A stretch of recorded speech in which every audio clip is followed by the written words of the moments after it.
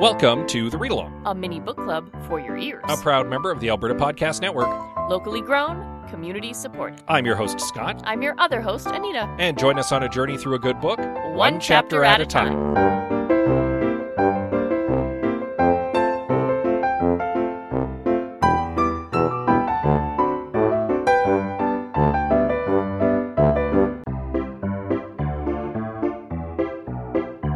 Hosted by Andrew Paul and Elizabeth Bonkink and produced by Lisa Pruden, the Well Endowed Podcast explores the impact of passionate people who are working to make Edmonton a strong, vibrant city to live in. The Edmonton Community Foundation helps people create endowment funds. The podcast tells the stories of how those endowments intersect with the community. You can check out the podcast right now at thewellendowedpodcast.com. Quick disclaimer, there is a baby behind us. Please forgive the adorable cooing.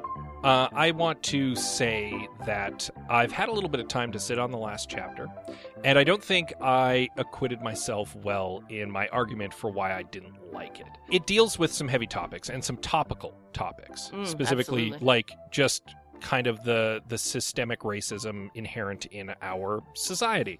In I'm going to say quote unquote Western society because it's as much in North America as it is in the UK. So I mean it's not that it wasn't an interesting plot development, it wasn't that it was an interesting story, it wasn't that it wasn't a powerful moment of someone in a position of weakness standing up to authority over the morally right thing to do. And I think that I may have glossed over all of that because I was hung up on the fact that it was detracting from the mystery that I was interested in. And I, in retrospect, worry that I came across as someone who is like, no, that doesn't matter and I don't care about that stuff. I do. It's just that I'm, in this novel, more invested in the mystery. And that's what I wanted to continue seeing. And I'm worried that it kind of got lost in the shuffle as I was making my case for why I didn't care for the last chapter all that much. So I wanted to preface this by saying that, like, I'm not saying that it wasn't a well-written chapter. I just felt it was taking away from the story that I want to read. You want to preface this with saying that. Yeah. Yeah. So. That's okay. Again, you're allowed to dislike a chapter. I mean, in theory, we're allowed to dislike a book. Art is famously subjective. Oh. There is no objective art. Arguably, the strength of art being subjective is that it's going to speak to everyone differently. And that means that what someone might really like and might be really passionate about, someone else just might not get or might not relate to and might not pick up the same things. We've discussed this in previous novels, how your experience as a woman and my experience as a man can vastly change how we read a character or read a chapter or read a story. Mm-hmm. And I mean, that's part of what this discussion is about in a way, is to discuss our interpretation of the story to help you, hopefully the listener, digest the story a little better. Or you just like listening to two goofs talk about a book they read. Well, a baby babbles in the background. Like a baby adorably babbles in the background. Indeed. With that said, however, we will do a quick recap of that last chapter that I so famously did not care for, in which Beth rushed to Xana's school to figure out what was so urgent that she had to once again postpone a massage therapy session, to discover that Xana's history teacher, Miss Hosmer, had accidentally done racism to Murad, Xana's boyfriend / love of her life, then flew off the handle when confronted about it, and now Xana and Murad were in trouble. So Beth stepped up to the plate. Yeah, pulled a fierce mama bear, basically gave the whole school what for. And got Xana an apology and off the hook. Yeah, and that's where it left off. And so now we pick up post-incident. Yeah, that is where we begin Chapter 17 of Perfect Little Children by Sophie Hannah.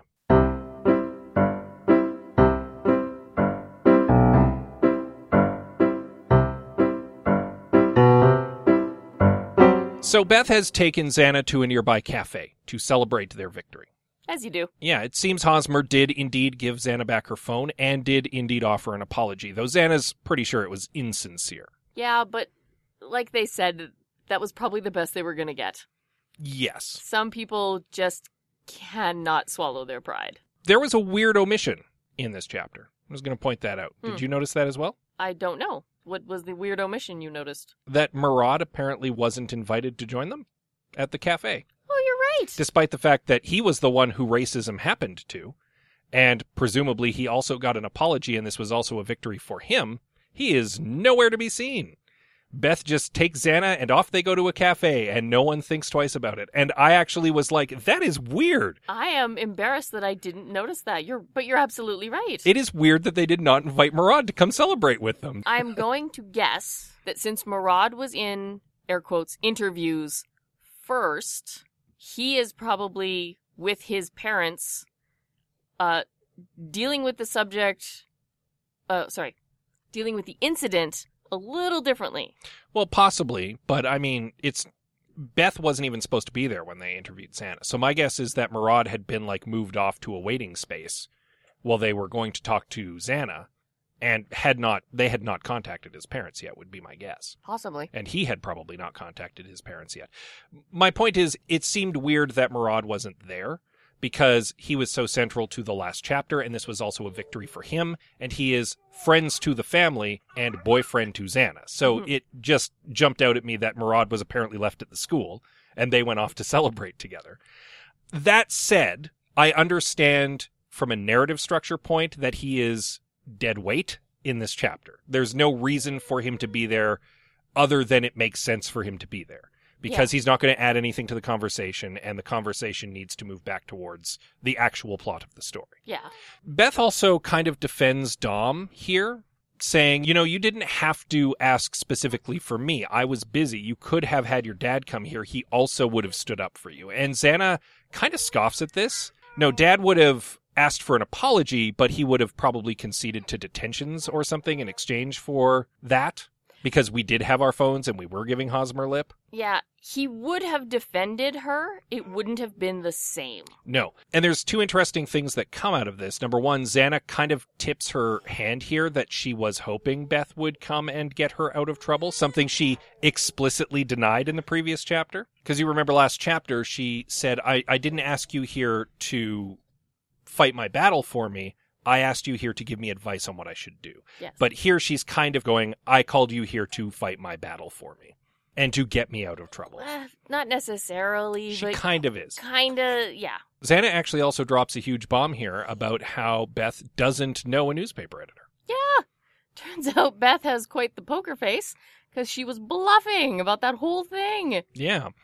And while she's doing her victory lap here, Xana also says, this actually has given me the motivation to redouble my studies because the best revenge at this juncture would be to excel beyond their expectations. Yes. Now, whereas normally this might make Beth happy that, oh, good, you're finally going to take your studies seriously. In fact, that's the farthest thing from her mind because her mind has moved back to Tilly and the Lewis Braid stalking incident. Of course, there is an investigation afoot. Indeed. She's brought back to the fact that at the time that she was told about it, she thought about how out of character it was for him, specifically because Tilly's not his type. Right.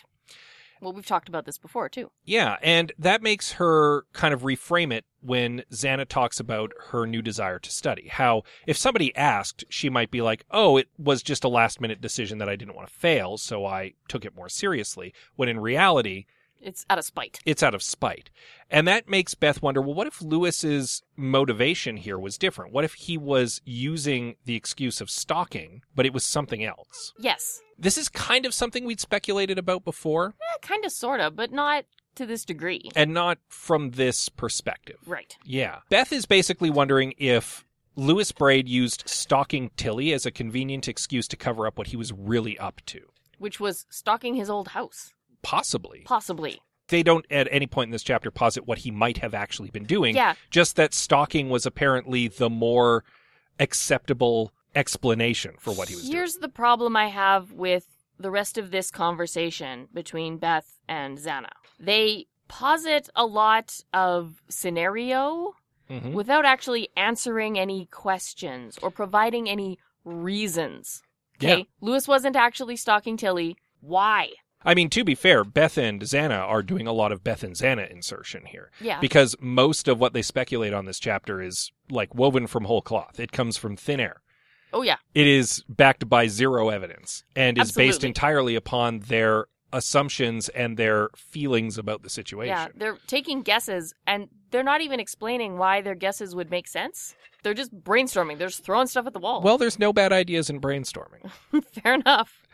Beth kind of gives Xana a quick summation here of the situation and points out that one of the flaws in Tilly's story is that he stopped when confronted. They caught him in the backyard. They were like, "What are you up to?" He admitted to the stalking. They were like, "Please don't do that anymore."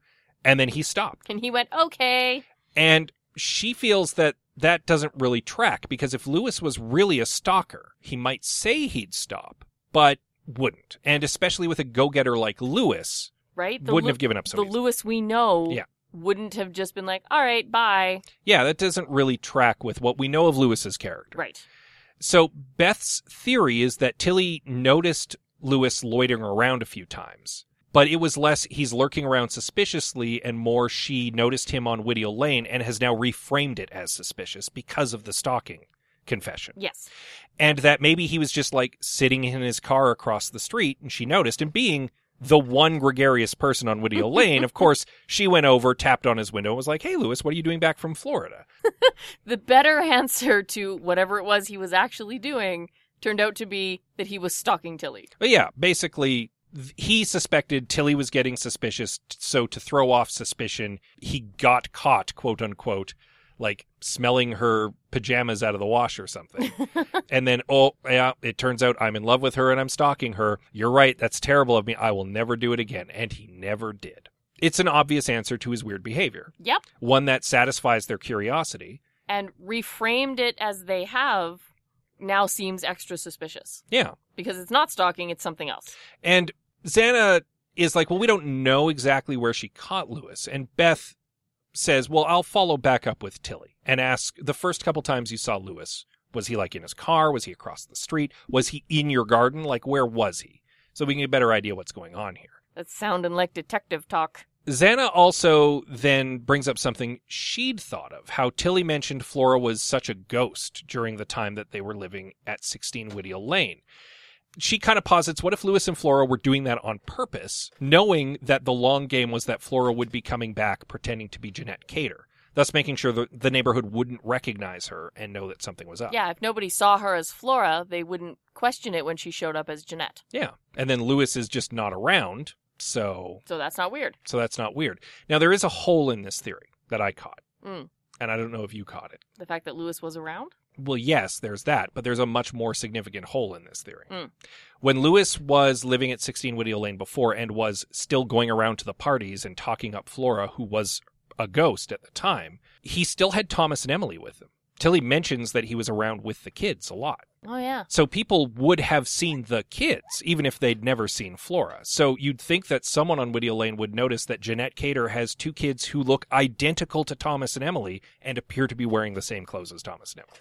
Right. So that is a bit of a hole in Xana's story. And just plain weird. Also just plain weird. But again, they're brainstorming here. There's a lot of speculation going on. This is Xana just positing an idea. Right. It's not fully baked. No. Not a lot of answers happening. Beth is also starting to worry a bit about their motivations. What could be so unbearable that the Braids would go to such extremes to hide it? That Flora might do this long con where she stays out of sight so that she can come back under an assumed name. That Lewis would prefer to be seen as having stalked a woman than have them find out what was really going on. Like, what could be going on? Yeah, when stalker is the better option. Zan kind of casually drops in a little speculation of hers here where she wonders if Georgina was ever really Flora's. And then she kind of waves it off. Like, no, that doesn't seem really plausible. That's kind of silly. Yeah. But Beth kind of catches on to it. Yeah, and Beth sort of runs with it a little bit. Yeah, because what if Flora never told her about the pregnancy because she had never been pregnant in the first place? Yeah, what if Georgina wasn't Flora's baby? Yeah. Xana then kind of takes it a little further based off that and says, well, what if Kevin Cater and, let's say, Yanina, just because we're out of other characters, what if they have a baby and give her to the Braids? And then there's an agreement that there will be a swap later on, so later the Braids have to give the Caters the impossible Thomas and Emily. And Beth isn't willing to rule it out. See, and in my head, I was like, why? What is the point of any of that? What is indeed the point of any of that? Beth does some mental gymnastics here. She posits that if Flora was concerned over pretending to be pregnant with Georgina, she would naturally distance herself from the people closest to her. So Right. people like Beth or her parents. Right? And would naturally push them away. And Beth kind of has a moment here where she once again kind of laments, well, if I wasn't so wrapped up in what I saw as Flora's rejection, I may have looked into what was wrong on Flora's end more. Again, she's thought of this before. Yeah. But she's once again kicking herself thinking that something may be wrong in the Cater house because she failed to realize 12 years ago that not everything is about her. Ironically, making herself so important in this scenario that she's the only one who could have stopped it, and she is now the one who's responsible for figuring out what's going on, because it's still all about her. It's still all about Beth. Still all about Beth. It continues to be the Beth show. There's also another flaw in this theory. Oh, just one? Well, one major one. Okay. Beth thinks, well, this would explain why Flora and Lewis wanted to distance themselves from close friends like us and from Flora's parents, but they didn't distance themselves from Flora's parents during the pregnancy. Oh, you're right. They pushed away Flora's parents after Georgina died. Yeah. So, and you'd think that Flora's parents might have mentioned if they suspected Flora had never been pregnant. Yes. There is a hole So in that that falls as well. apart then, too. Yeah. You are a way better detective than I am. I take copious notes. There's a reason I'm the play-by-play announcer on the chapter, That's and you're true. the color commentator. It's true. I sparkle in a whole lot of, what is going on? Beth continues to kind of see Lewis as the obvious primary villain in all of this, even after she kind of lets her mind accept the fact that Flora must also be deliberately involved in some sort of conspiracy or cover-up. But she keeps trying to frame Flora as a victim here. She actually even wonders if naming the two youngest kids, Thomas and Emily, and possibly nicknaming a still-living Georgina Chimpy, might be deliberate acts of cruelty. And that kind of tracks with, again, what we know of Lewis's really twisted sense of humor. Yeah, she even confirms it with Zan, like in conversation, saying that it's the kind of taunt that he would have. Yeah.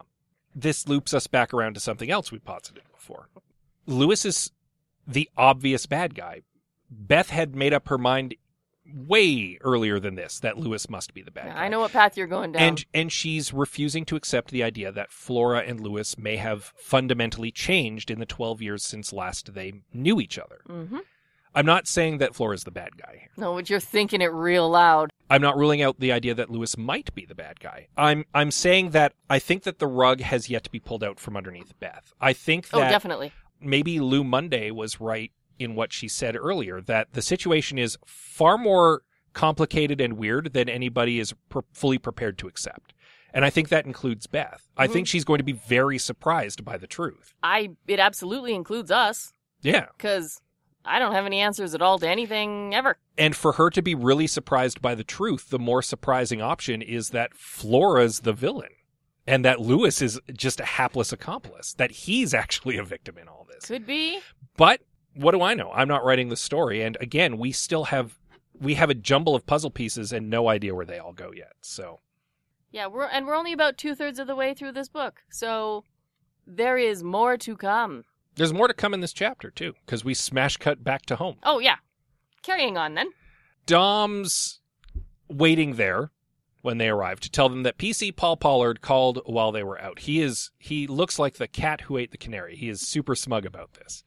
But he also kind of leaves her hanging because, to be fair, the more pressing thing on his mind is what happened at the school. Yeah, because, his daughter called him in a panic. Yeah. Beth gives him a super unsatisfactory answer because she's far more interested in his news. Of course she is. And he kind of relents and says, okay, PC Paul Pollard did go to 16 Whittiel Lane. He did speak to Kevin, Yanina, and the kids. And he has come to the conclusion that it doesn't appear that anything untoward is happening there. Yeah, everything seems fine. Beth bombards Dom with questions, asking Dom questions that she would have asked PC Paul Pollard that Dom, of course, did not. Of course not. Because I don't want to say he doesn't care. He cares. But he is not nearly as invested as Beth is. And he didn't think of all these questions to ask because he doesn't care about the answers. No, he's not obsessed with this. And he's satisfied with an answer of it doesn't look like anything weird is going on. Yeah, go on about your life, which is what he wanted. Yeah, he tries very hard not to lose his temper here. And ultimately fails. And he does go off. He says, I'm done with this obsession of yours. I don't care what's going on with the Braids or the Caters or whoever it is. I just want this to end so we can move on with our lives. Yes, there's something weird. It's none of our business. And who cares? Can we please stop now? This, interestingly, actually resets Beth to 1. She's calmer after this. And I think that it's because they've both been tiptoeing around this argument for chapters, for most of the book. And they've both been on edge about it. Now that Dom's out in the open about it, Beth is like, okay, cool. We can deal with this now. Yeah, we've reached peak, and now we can move past this. Yeah, now they can get some resolution on this, and they can move on. And Beth tells him, I will stop talking to you about this. But, one last question. Did PC Paul Pollard say anything else? And Dom heaves a sigh, says, the Caters did admit to lying about the kids' names, but it's because they were worried that you were stalking the kids. Legit. Yeah. Beth does confirm she's not intending to follow back up with PC Paul Pollard because she's pretty much done with him. Xana actually even says that Paul Pollard spooned it, which is a wonderful bit of UK slang. It's a little Britishism. Yeah. She's basically saying he screwed up the investigation because he's a naive fool and he bought the Caters' lies. Yeah. That's what she means by spooned it. So the advice she got from the podcast a couple chapters ago from her client comes back into her mind about imagining outcome A at its best possible conclusion and outcome B at its best possible conclusion. And somehow she justifies that the police route, option A, if you will, this is the best possible conclusion. This is the best she could have expected from PC Paul Pollard. Yeah, he went, he looked at it himself. He didn't find anything that made him suspicious, and he's done with the investigation. Yeah, so clearly that means that she must follow option B, which is to do the deep dive investigation herself. Yeah. To get her vigilante detective on and go hunt some clues. Yeah. Except no, though. Because the best possible option for option A would have been for the police to solve the mystery so she could just be done. So the advice kind of falls apart a little bit for me. Because I hate to say it, she's twisted it into, well, that was the best he could do, so this is clearly the right option. I'm going to grab my deerstalker and my magnifying glass, and off we go. She turned it into the answer she wanted all along. Which is very Beth. It's kind of her MO now. And kind of a microcosm for the trajectory of this story. She's not satisfied with any of the answers presented to her. She's determined to get the answers she wants. Yep. And apparently the next stop to find those answers is going to be a trip to Florida. Insert jet plane noise here. Well, not necessarily. We don't know if that's actually how the next chapter is going to be. Oh, that's fair enough. But she does say to Dom that she needs to go to Florida and follow up on the Braids there. Actually, I wrote a little prediction at the bottom of my notes. The next chapter is either going to start with Dom completely losing it with her, or Beth on a flight to Florida. I don't think Dom is going to completely lose it with her. Do you think she'll get on a flight to Florida? There might be a third option of, I don't know. But those are my two main ones, I think. There might be a third option. I think the more likely option is she is actually going to go to Florida. Probably. Because there's clearly more clues to be had there as to what's going on. Because in theory, the Braids spend at least part of their time there. They have pictures of being there. Their two oldest kids are apparently there. Here's the thing. Going to Florida is only going to help if the Braids are, in fact, in Florida. Unless you can find some way to follow up on them while they're not in Florida, and then them not being there might actually open up some avenues for you. Maybe? Who knows? Either way, I think if I'm right with that option, and Beth is going to Florida, I think things are going to take a turn. Yeah. This was an interesting chapter because on the surface it seems like there was a lot of mystery work, but really there wasn't. And you kind of hit upon this before. They ask a lot of questions, but they don't have any answers. No. And a lot of the speculation that they make is just that. It's speculation. It's based on very little fact or evidence. And any answers that Beth might have latched onto are just, again, they're just assumptions and they're not answers. And feelings. They're just, they're not answers at all. They're just, well, maybe it was like this. Okay, but that doesn't explain anything. Yeah. At all. It was nice to get back into the mystery after a chapter of not being involved with the mystery, but we're no further ahead. We're no further ahead. I feel no further ahead at all. We continue to be strung along, and Beth is trying to fit puzzle pieces together, but it's just a jumbled mess. It's not equaling a picture yet. But maybe we'll start to get a more clear picture in chapter 18. Yeah, sometimes our author throws us a bone. Indeed, and that would be what you'll want to read up on for next week. Yes. In the meantime, one of Nita's favorite games to play as we move into the end of a novel is casting all of the characters in the book. And we will certainly get into that as we get into the final analysis of this novel. But if you like playing casting games yourself, there's at least one other podcast on the Alberta Podcast Network that might just be right up your alley. The show you're listening to is part of the Alberta Podcast Network. Locally grown, community supported. Another show from the network that you should check out is Repodcasting. Have you ever watched a movie and there was an actor in it that was all wrong for the part they were playing? Have you ever wanted to imagine someone else in the role? Never fear. That's precisely why Repodcasting exists. Listen as co-hosts and cousins Janet and Lucia recast their favorite and not-so-favorite movies with their dream cast. They also take a moment each episode to imagine which role in the film should have been given to Tony Danza, because, let's face it, Tony Danza would make every movie better. You can find Repodcasting wherever you listen to podcasts or at albertapodcastnetwork.com. Happy listening! Repodcasting. Available on the Alberta Podcast Network.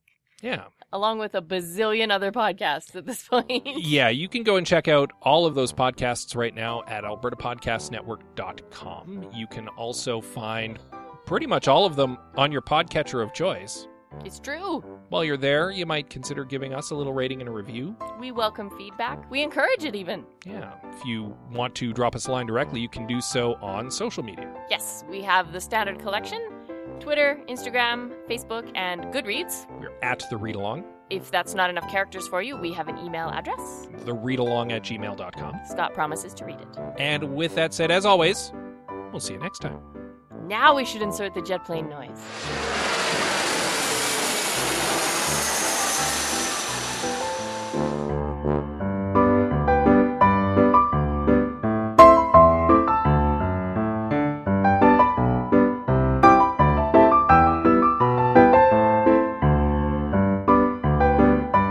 Thank you for joining us on The Read Along with your hosts, Anita and Scott Bourgeois, a proud member of the Alberta Podcast Network. All Read Along music is by Kevin MacLeod at Incompetech.com. Cover art is by Aaron Beaver. Be sure to join us on Twitter, Instagram, and Facebook at The Read Along, and check out our group on Goodreads.com.